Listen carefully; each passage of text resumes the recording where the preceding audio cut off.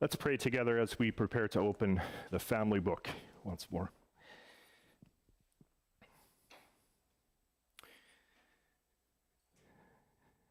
Father in heaven, it's become so apparent over the past 2 years especially how much transformation human hearts need and how much transformation this world needs. And Lord, we know that you are moving all of history toward that goal of renewing the earth, giving us the new earth and the new heavens as believers. And Father, we pray, hasten the day. But we recognize, Lord, as we look at things happening outside of us, outside of our nation even, that we simply can't just point the finger out there, but Lord, you invite us to examine our own hearts. Our own hearts need transformation, and we're so thankful that by the Holy Spirit you have undertaken that powerful task to transform us into the image of your Son. But Lord, we recognize that we all have so far to go on that journey. And now as we open your word, which really is, this section really is about transformation, and you speaking to us and you working in our hearts, Lord, we ask for alertness, for help as we listen to your word. We know that you are out for our good. We know that you are powerful to transform and to change us. Sometimes that's uncomfortable, Lord, but we know it's for our good. And so I pray that we would listen well to what the Spirit is saying to the church.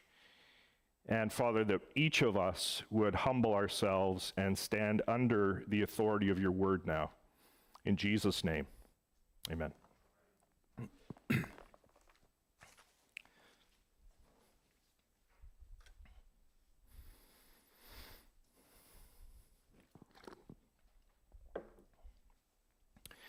Jonah had been so full of praise when he had prayed from the belly of the fish.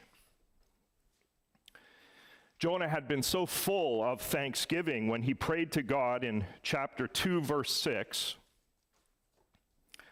You brought up my life from the pit, O Lord my God.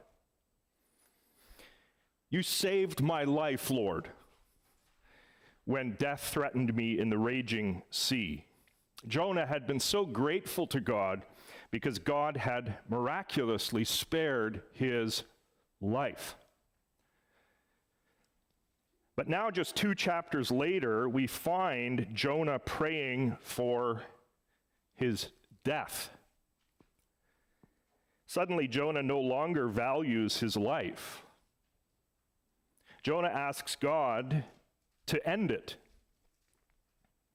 Therefore now, O Lord, O Yahweh, please take my life from me, for it is better for me to die than to live. The question is, why does Jonah pray in this very extreme way here? The key word is the word therefore at the start of the verse. The word therefore, of course, links back to what Jonah has just finished saying prior to this verse, which would be verse 2.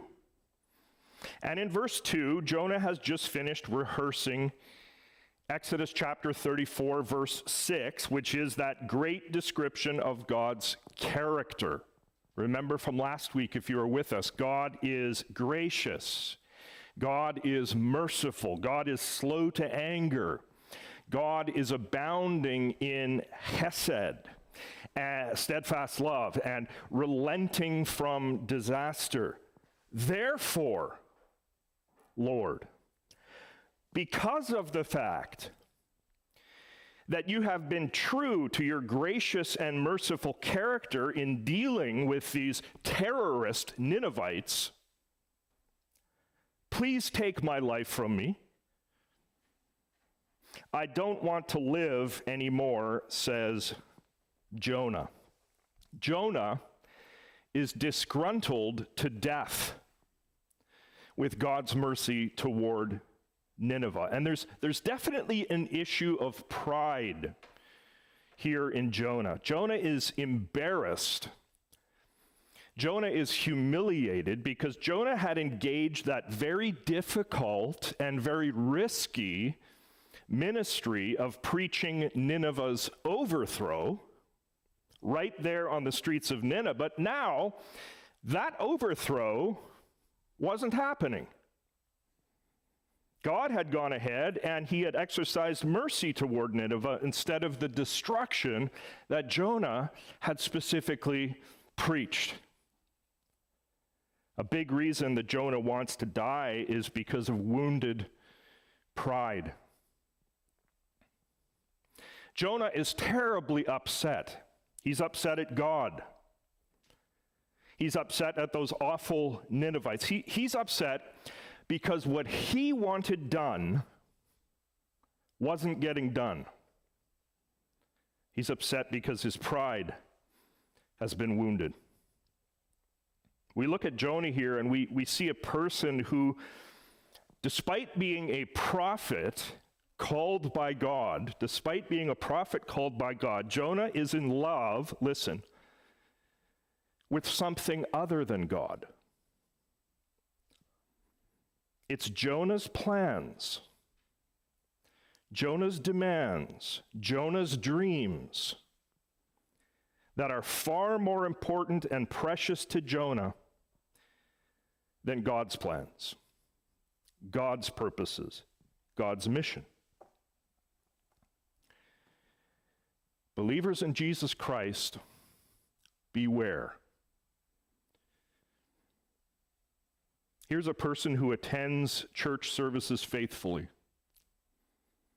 who gives faithfully, who prays, who regularly uses all the right Christian talk, who attends every church Christian event, and yet there's something awry in this person's heart. This person is more in love with their plans for Christ's church, more in love with their dreams and their demands for the Christian community around them than they are with the messy community itself and with God himself. More in love with their dreams for their neighbor than they are loving the actual broken neighbor. And here's what happens. I can't put this any better than Tim Keller has put it.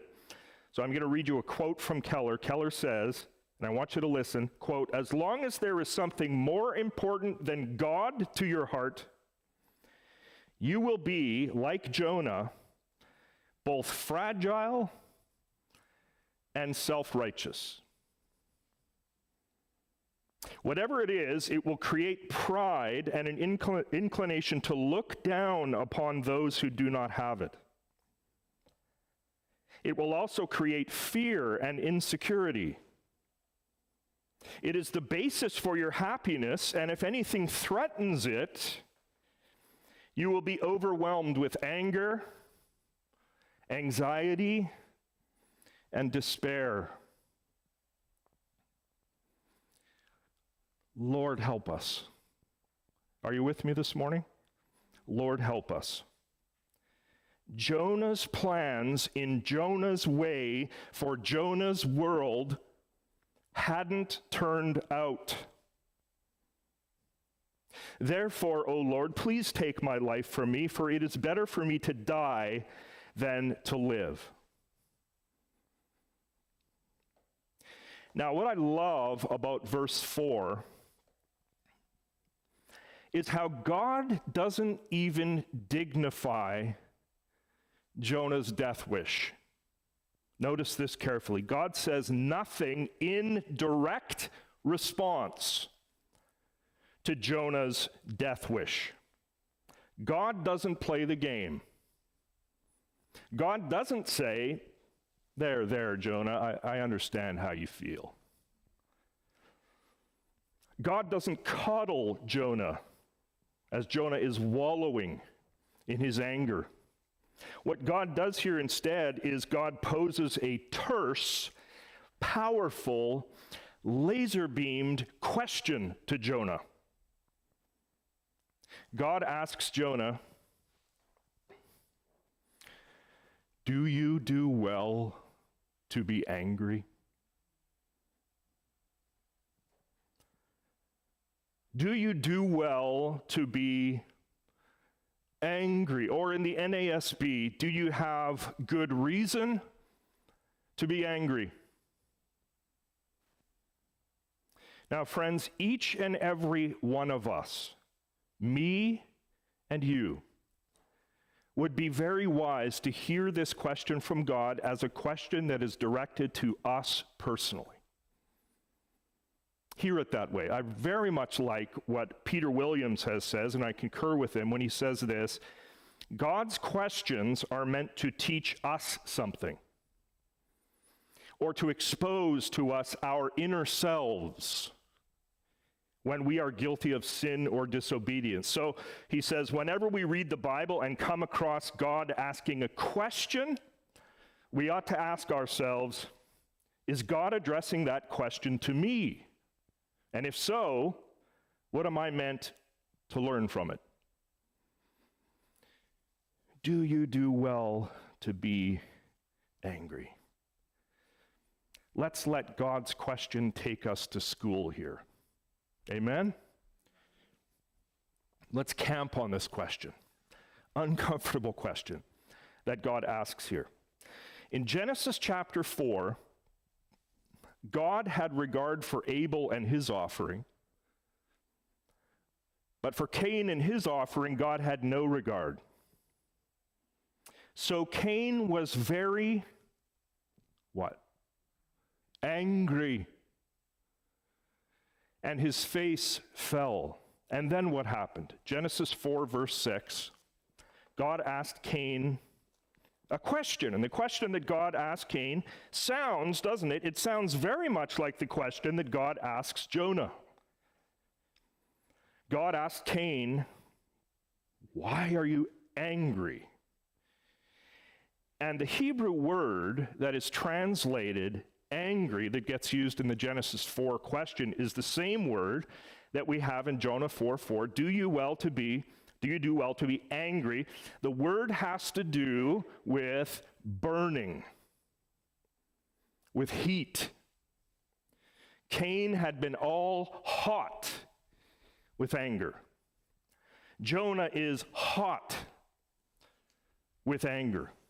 Only 2 verses after God asked Cain, "Why are you angry?" what happened? Cain murdered Abel in the field. Cain's anger, his hot anger, spilled over into the brutal murder of his brother. Jonah, you see, is dangerously like Cain. Jonah is angry. Cain murdered Abel in anger, and Jonah wants what? He wants the people of Nineveh to be exterminated, to be overthrown, to be judged, to be destroyed. Note this very well. Jonah has such a dangerously heightened sense of his own righteousness here, friends. He's burning with anger because his dream and his program is not coming to pass. Do you do well to be angry? When your plan for a person or for persons has become more important to you, your plan has become more important to you than the persons themselves, and your plan doesn't come to pass, do you do well to be angry? When I witness my enemy getting richly blessed by God or receiving great compassion from God, do I do well to be angry? When the dream that you've decided on for your community isn't realized, do you do well to be angry? When I burn with jealousy over the material wealth of that rascal, or the family that God gave to my enemy, or over the spouse, or the blessings that God gave to that person that I don't like, do I do well to be angry? I'm praying that God would meddle in our affairs by his word and spirit right now, that he would do that uncomfortably and redemptively like he does. Well, the communication between God and Jonah in this passage is very strained, to say the least. Now we come to verse 5, and we get absolutely no verbal response from Jonah to the question that God has asked. Jonah, what does he do? He just takes off without saying anything. Jonah went out of the city and sat to the east of the city and made a booth for himself there. He sat under it in the shade till he could see what would become of the city. Notice that in this single verse, we have the word city repeated 3 times. It's the city. That is Jonah's preoccupation here. He wants to know what will happen with the city. For the moment, God doesn't seem to be acting with vengeance on the city, but maybe, thinks Jonah, maybe God might still decide to destroy the city. Jonah waits. He makes a makeshift booth, notice, that he's put together. Probably it's made of mud and stones and mud bricks and maybe the odd branch. And notice the specific location, won't you, that Jonah chooses here. Jonah, he sits in the shade. Jonah is concerned for his own comfort, right? For his own comfort in the shade as he waits and hopes for what? For the discomfort, the destruction of the Ninevites. Friends, this verse gives us a very sad and a very pathetic picture of an angry, self-isolated believer. An angry Jonah wants to isolate himself from God. He doesn't even bother replying to the question that God had asked in verse 4. An angry Jonah wants to isolate himself from the city of Nineveh that he's just preached in. Here he is in his hastily constructed box seat, alone. Now a spectator looking down on Nineveh, hoping for a great show of fire and brimstone to fall on the city. Jonah is hoping for a drastic and devastating change in the fortunes of Nineveh, all the while unaware of the drastic change that is really necessary for his own calloused heart. It's Jonah's heart that's sick here. It's Jonah's heart that has become so ugly here. But like the rest of us do so very often, in his anger and his bitterness, Jonah points outside of himself, doesn't he? Outside of himself to God, to the Ninevites. They are the source of my anger, Jonah thinks. Jonah can't see that his own heart needs transformation. You can't see it because he's unself-aware. Do you do well to be angry? I think Eugene Peterson is spot on here. Very incisive when he says, when we're angry,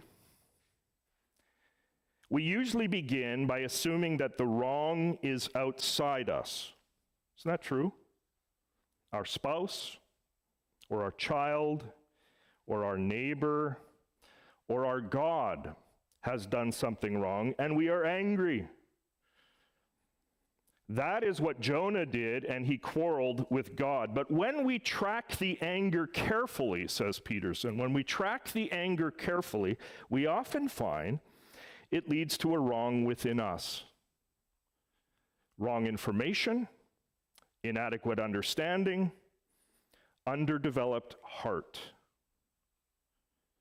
If we admit and face that, then we are pulled out of our quarrel with God into something large in God.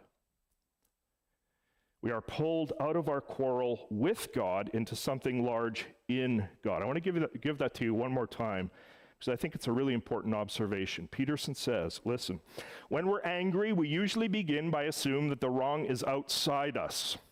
Our spouse, or our child, or our neighbor, or our God has done something wrong, and we are angry. That is what Jonah did, and he quarreled with God. But when we track the anger carefully, we often find that it leads to a wrong within us. Wrong information, inadequate understanding, underdeveloped heart.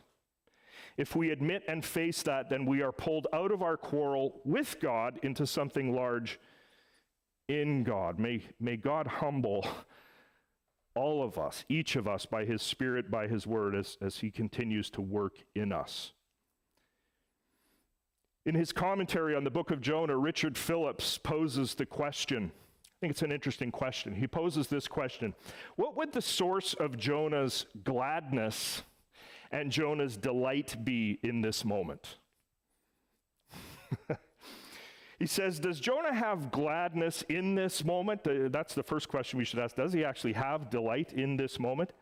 Think of this, friends. As Jonah sits there in his pathetic booth, is Jonah glad in God?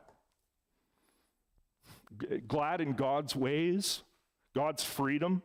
Is Jonah delighting here in God's character, his freedom to do as he likes? Or is Jonah's being right? Jonah's determination to have things go Jonah's way.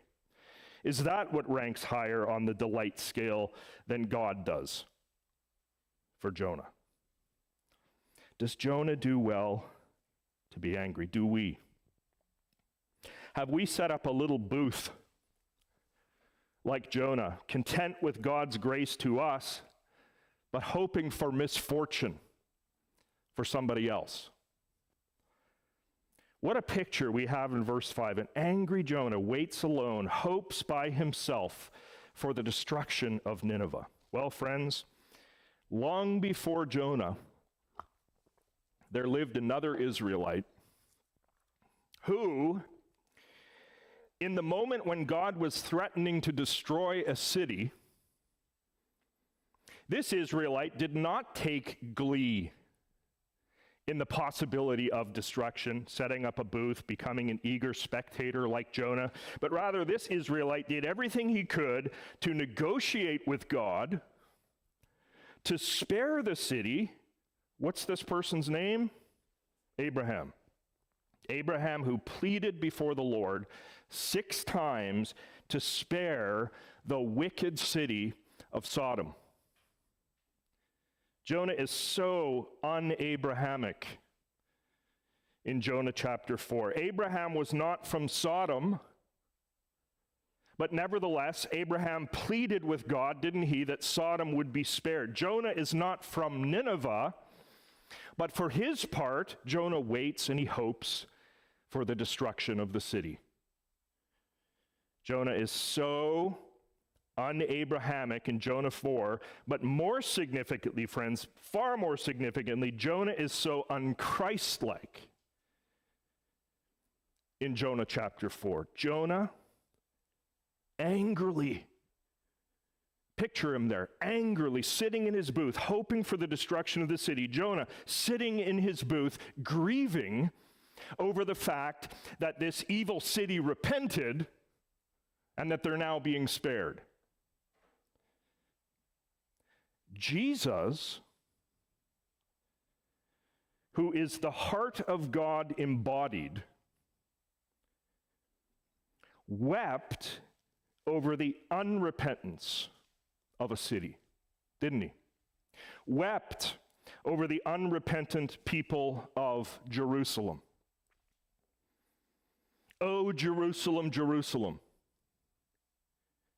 the city that kills the prophets and stones those who are sent to it. And then notice what he says. How often would I have gathered your children together as a hen gathers her brood under her wings, and you were not willing. Behold, your house is forsaken. As O. Palmer Robertson puts it here, he says, Jonah grieves that a repentant city should be spared. Jesus grieves that an unrepentant city must be judged. Again, Jonah grieves that a repentant city should be spared. Jesus grieves that an unrepentant city must be judged. Friends, the heart of Jonah from Galilee and the heart of Jesus from Galilee are so polar opposite, aren't they?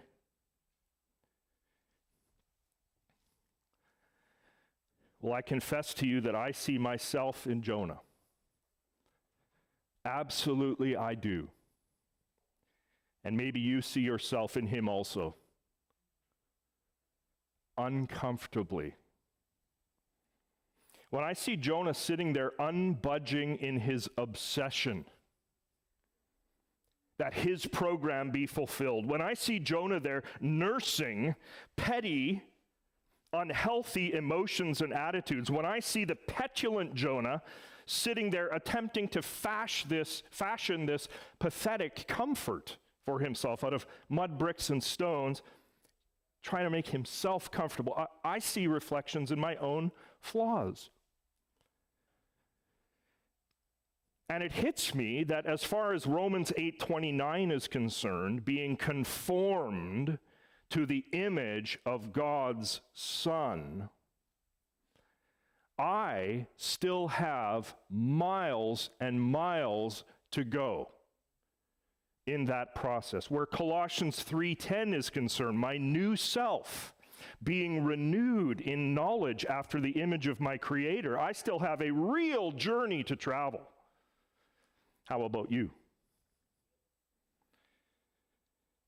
Well, the good news, fellow believers, is that we all, with unveiled face, beholding the glory of the Lord, are being transformed, hallelujah, are being transformed, how the world needs the transformation that only God can provide, are being transformed into the same image from one degree of glory to another. 2 Corinthians 3:18. As we speak, the Spirit is working in us as born-again believers, chopping off the angry Jonah in us and killing it, and causing us to look increasingly like Jesus Christ. Good news? Good news? Yes? Amen? Are you with me? Good news? The good news is that the new self that the Spirit has birthed in us is being renewed in knowledge after the image of its Creator. Colossians 3, verse 10. Believers in Jesus, we are being transformed by God's power and His work to look more and more like Jesus. Like Jesus, who self-sacrificially, lovingly, graciously did what? Gave up His own life to rescue His enemies. To rescue us Ninevites from eternal condemnation. We're being transformed to look like Him. Hallelujah and amen. Right now, if you are a genuine born-again believer in Jesus Christ, God is at work in you, changing you and remolding you and crafting you to look like Jesus, to renew your mind and make your heart reflect His heart. But of course, this does not mean, does it, that we simply sit back and be passive. The tension in the New Testament is that even as the Spirit is transforming us, it's very clear, we must make efforts to obey the Lord, to go to work, to listen well to his life-giving commandments and follow through in his power. Not to just be hearers of the word, but doers also. Walk, says Paul, in a manner worthy of the calling to which you have been called. Love your enemies, says Jesus. Grow up in every way into him who is the head, into Christ. Put off your old self and put on the new self. Be kind to one another, tender-hearted, forgiving one another, as God in Christ forgave you, etc., etc., etc., etc. My sincere prayer, brothers and sisters, is that the same Spirit of God who gives us everything needed to carry out his commands has nudged us, has motivated us, has disturbed us this morning. My esteemed, now passed on to glory, church history professor David Priestley used to say, "Oh, how we love the Jesus who is flannel sheets and soft pillows. But Jesus is also sandpaper. And sometimes we need to come under the authority of the sandpaper word, the uncomfortable parts, and be changed." So I hope that the Lord has disturbed us, if we're too comfortable this morning, disturbed us into walking a few steps further in a manner worthy of the calling in which we have been called. Let's be doers of the word and not hearers only. Let's pray together. Father in heaven, we thank you for this text that gets under our skin when we meditate upon it slowly and carefully, that shows up the calcified and stony parts that still exist in our inner man, in our inner person, in our soul. And Lord God, I pray for each and every person hearing the word today that your Spirit would work powerfully to make us, Lord, self-aware of these things, to change us. Examine our hearts, O God. Your church is to be a display case on this earth of your glory.